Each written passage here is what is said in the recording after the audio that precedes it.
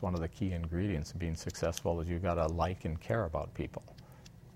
So, and then be passionate about whatever you're doing. And I'm totally passionate about Kualoa and preserving it and the mission. He was midway through college when he asked his father if he could take over management of family-owned lands in Windward Oahu. They were the site of a ranch just getting by after their heyday as a sugar plantation. What John Morgan did with those lands, next on Long Story Short. One-on-one, engaging conversations with some of Hawaii's most intriguing people. Long Story Short with Leslie Wilcox. Aloha mai kako, I'm Leslie Wilcox. Kualoa Ranch in Windward Oahu is an amazing property.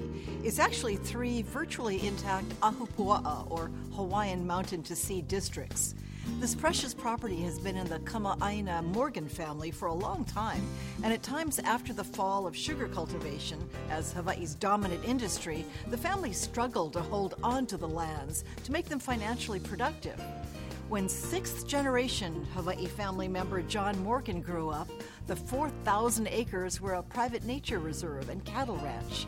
He had no plan when he asked his father as a college student if he could manage the place. Over the years of his leadership, the lands took on a diverse new life. There's still some ranching, but the spread is best known as a destination for visitors and locals and filmmakers and TV shows. Parts of the blockbuster movie Jurassic Park were filmed here.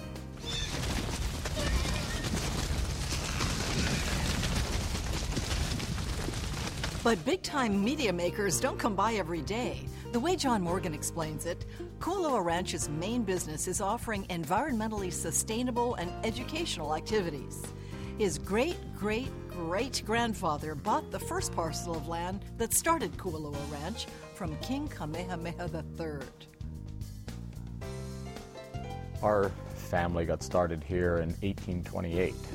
Dr. Garrett P. Judd and his wife Laura came on the 3rd ship with the missionaries, and he was a doctor. He wanted to be a missionary, but they didn't accept him at the American Board of Foreign Missions. From what I understood, I read the book Dr. Judd, and I read it a while ago, and his theologic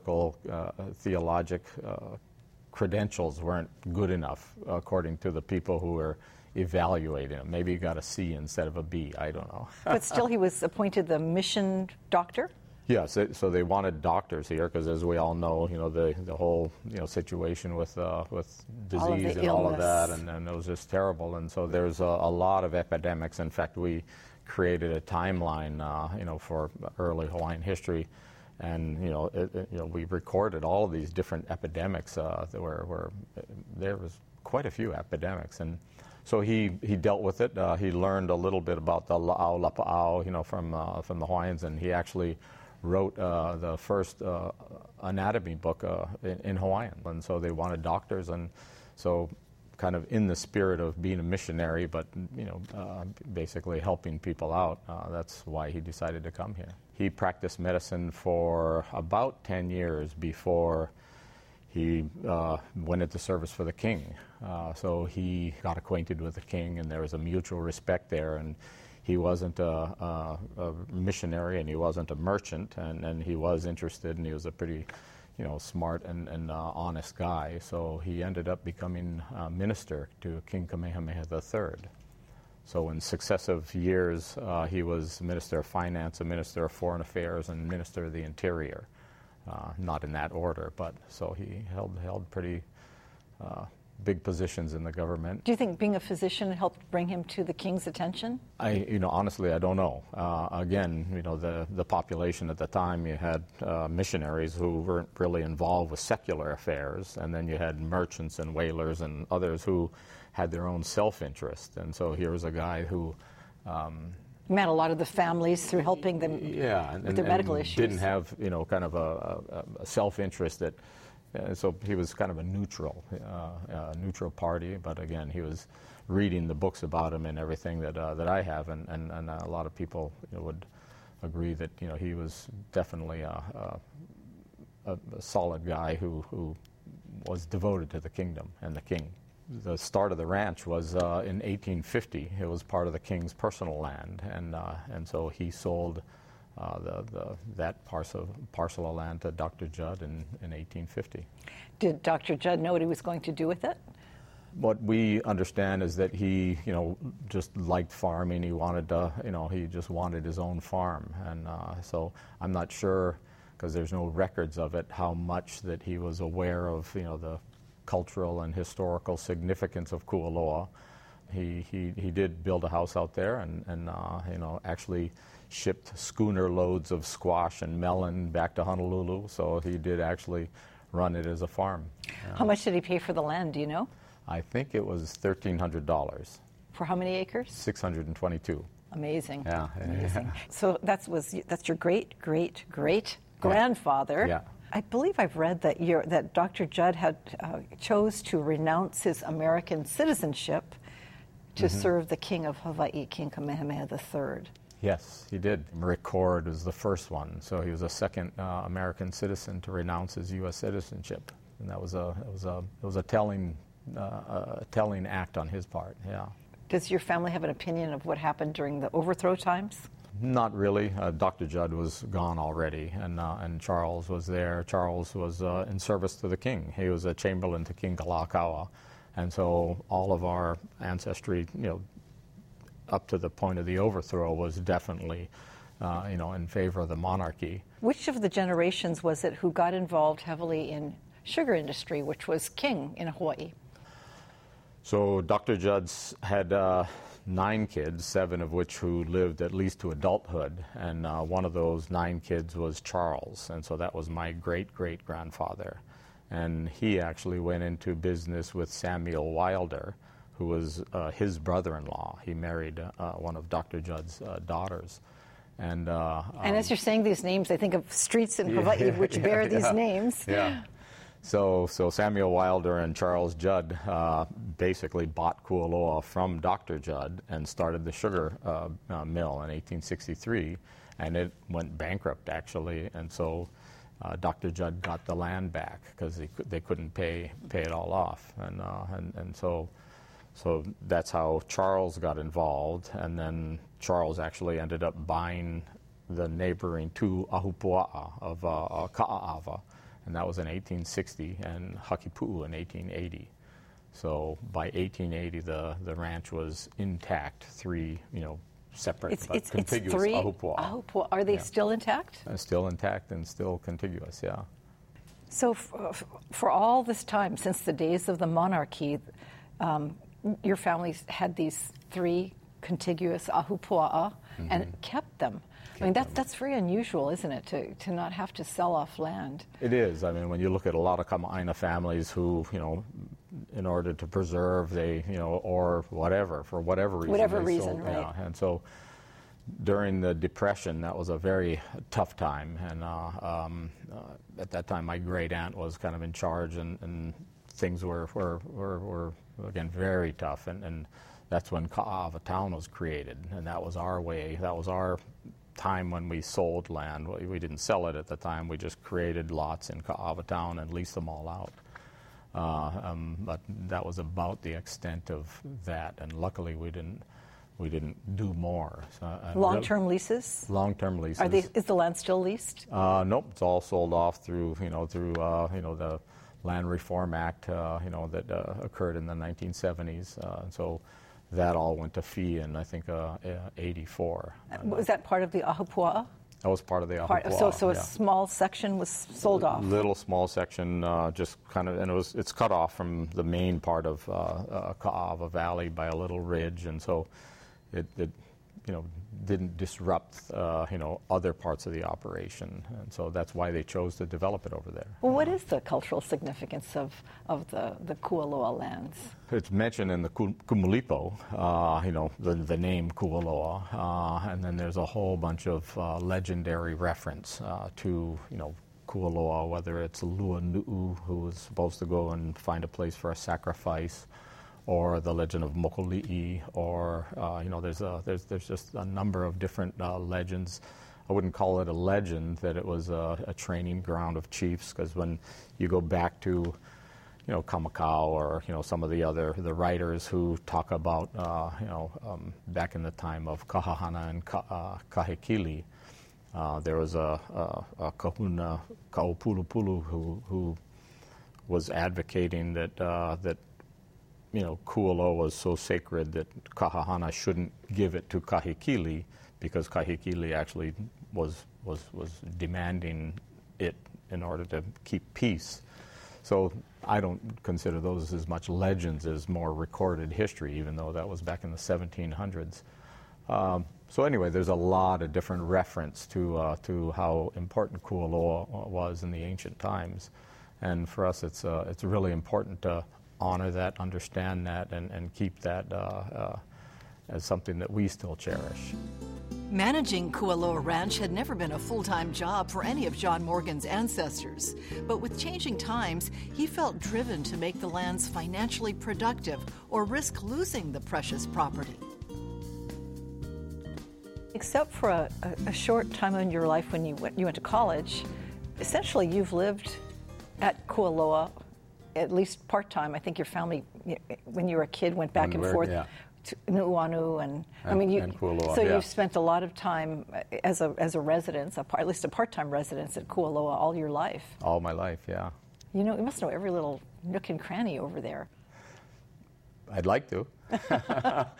There's all these little valleys, and I love, my wife and I love to go hiking out there, and the kids, and so. But it's funny. It's a big place, but it's also a small place, and if you want to go to every single corner, it's going to take a lifetime. So haven't been to every place yet. Did you know you would become the CEO of the family property Kualoa Ranch? No. It's one of those things that when you're young and there's only 5 employees, and fixing fences, spraying herbicide in the pastures, and moving irrigation for the cornfields and everything. And you did all that? So we did all of that, and and then we started horseback rides. Took out the horseback rides with my wife, and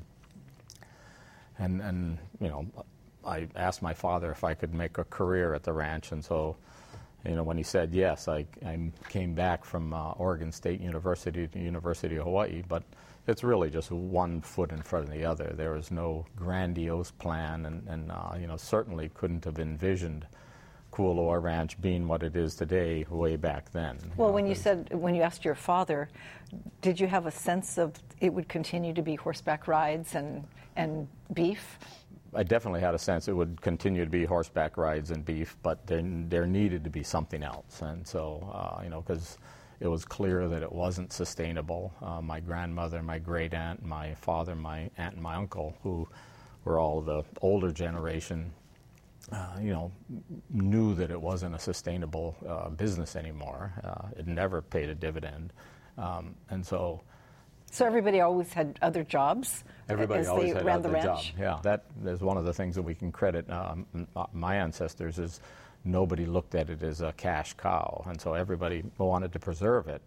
But if you're losing money every year, it's harder to do that. And so when I asked him if I could try to make a career there, I knew that I had to figure something out. But you were okay about figuring it out? Yeah, I guess I stepped up to the challenge. When you came back from a couple of years of college at Oregon State and decided to go to school in Hawaii and work on the ranch, you took a lot of credits, but they weren't necessarily, I think you took enough classes to get credits to graduate, but they weren't in the right areas because you were just picking what you thought you would need. You knew what course you were going to take. That's right. So I was an economics major. I didn't really take college as seriously as I'm glad all my kids took it more seriously than I did. And so I applied to 3 colleges, chose Oregon because I didn't want to go to California or Colorado, where I was accepted to both other colleges.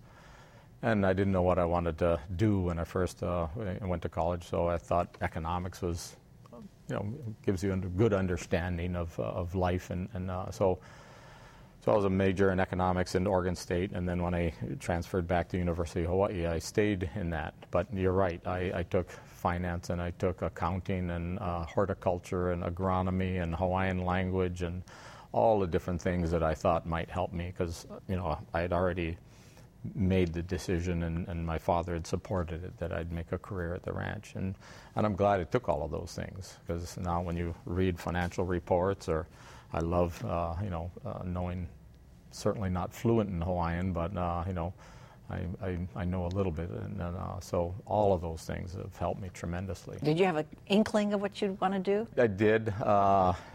Knew that, people coming to the ranch and tourism was probably the answer. And so, but what would they look at?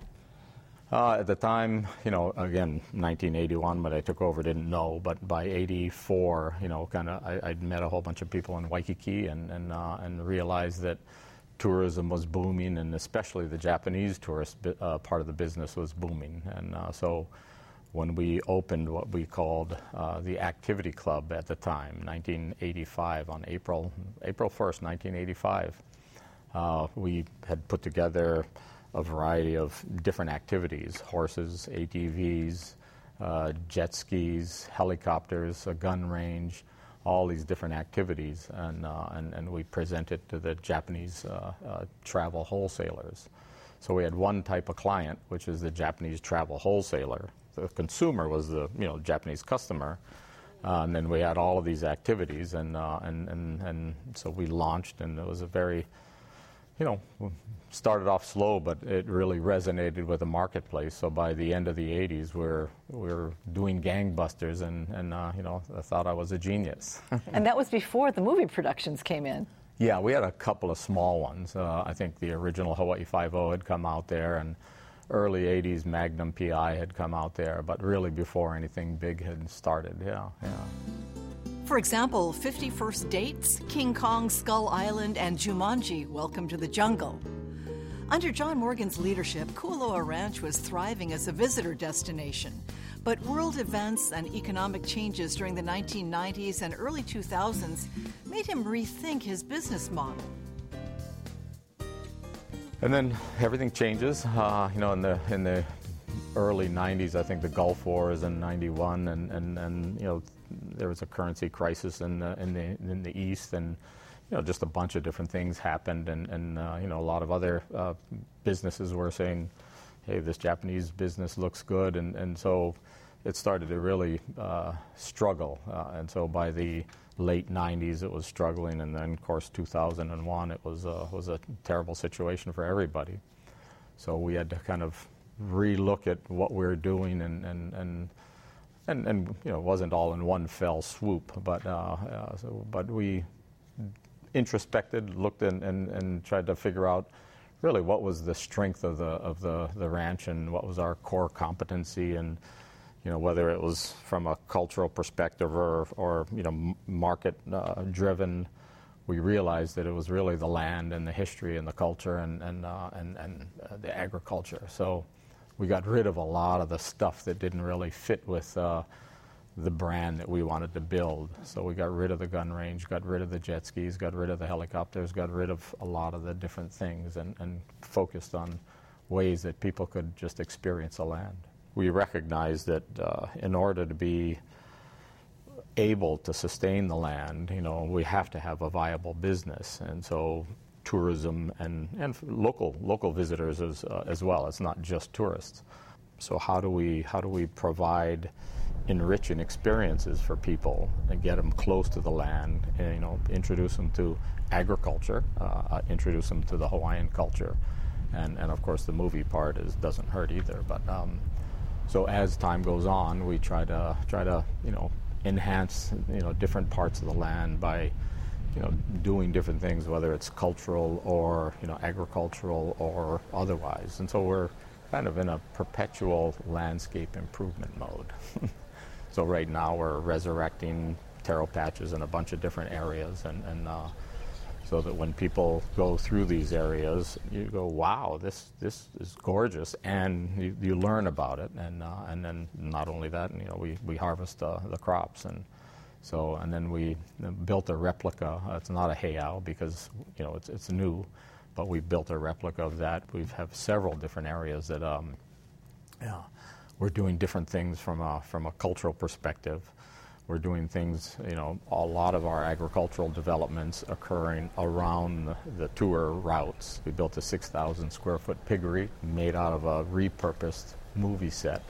It's right on one of the tour routes because people like that kind of stuff. So whether it's the culture or the agriculture or other things, we know that integrating tourism with what we do and the history of the place is what makes us successful. You're basically not near the city center. You're not near the legislature, which could be making laws that would would affect you.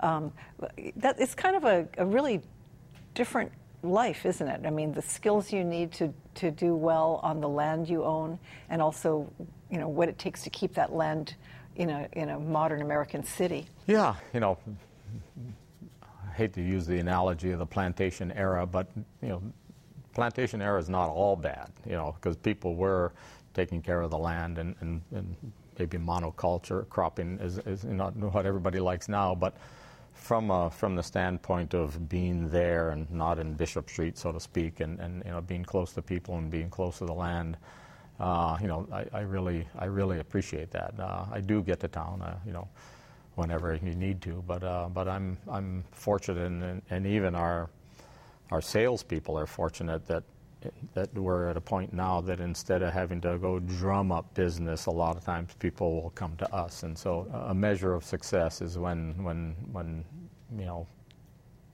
you don't have to go to town to do everything, and we can stay out there and do our work and attract the right kind of people. What do you worry about? What keeps you up at night when it comes to running a ranch, and this robust visitor operation? Yeah. Obviously, we worry about the people. I mean, we have almost 400 employees, and they're a big responsibility, and we want to take care of them. We want to see if we can have more of a positive impact in our community. We're a big company in a small community. Those things don't really keep me up at night, but they are parts of the responsibility that are important. Again, from that perspective, we certainly hope that the visitor industry in Hawaii remains robust, because if it wasn't, it hurts everybody, including our company. We know that as we evolve, we need to, put more effort into different areas. 5 years ago, we created a position for a Hawaiian Cultural Resources Manager, so that person is just devoted to encouraging and all of the awareness and learning about Hawaiian culture within employees as well as guests. Now the same thing is going to happen with sustainability, just to push the envelope a little further, push the needle a little. And what kind of sustainability will that person look at? Everything, but we're not all that good on energy right now. We want to do a better job in recycling, but it's really how do we integrate all thoughts and of sustainability into all the different diverse things that we have going on, because we're really diverse. So that's kind of a direction. We don't see major changes in the short term. We just hired another agriculture manager. Same time, he's going through training this week, and so we're adopting a new kind of approach to our agriculture. We used to say, this is diversified ag, this is livestock, this is aquaculture, and now we're doing it more from a kind of a kuleana perspective of this 40 acres is your kuleana and has taro, shrimp and, lettuce and everything else, and you run this area. And so we have 3 diversified ag hubs that we call them. One of them's about 40 acres, one of them's about 60 acres, and another one in Lower Ka'ava. So that's with the piggery and the sheep and the chickens and cacao and all kinds of stuff. Cacao too. So we have cacao and bananas and papayas and all kinds of things. And it all adds up to sustainability. You have a succession plan for you? Nope. You don't? Not yet. Yeah. Does any of your children want it? Everybody is definitely interested in being involved, and so our whole family, we're so lucky that it's my brother, my sister, and I, and we have some cousins that are involved on the ownership side, and everybody is passionate about the preservation of it, and everybody is committed, and but from a succession point of view, that's still a work in progress. Is it, as they say, complicated? It's It's complicated. I mean, being involved is one thing. Being the CEO is a whole other thing. And so we're really grateful that everybody wants to be involved. But I think everybody realizes that from a succession point of view and a CEO, the best person should do it. It's not whether it's family or not. And so we're in that process of trying to figure out. I think I still have 10 more years or something, so we'll see. Mahalo to John Morgan of Nu'uanu in Honolulu for sharing your story with us. And thank you for joining us. For PBS Hawaii and Long Story Short, I'm Leslie Wilcox. Aloha nui. What's the biggest risk you've ever taken? I don't know. I'm kind of a adventure, thrill seeker. If you're talking about the personal side, some friends and I climbed the top of Mount Rainier. I didn't think that was really a risk. It was very strenuous, but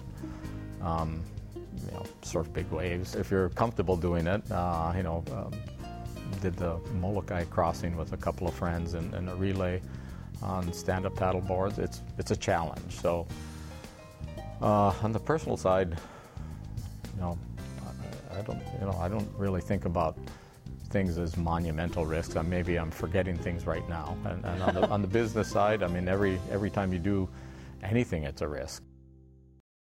For audio and written transcripts of all episodes of Long Story Short with Leslie Wilcox, visit pbshawaii.org. To download free podcasts of Long Story Short with Leslie Wilcox, go to the Apple iTunes Store or visit pbshawaii.org.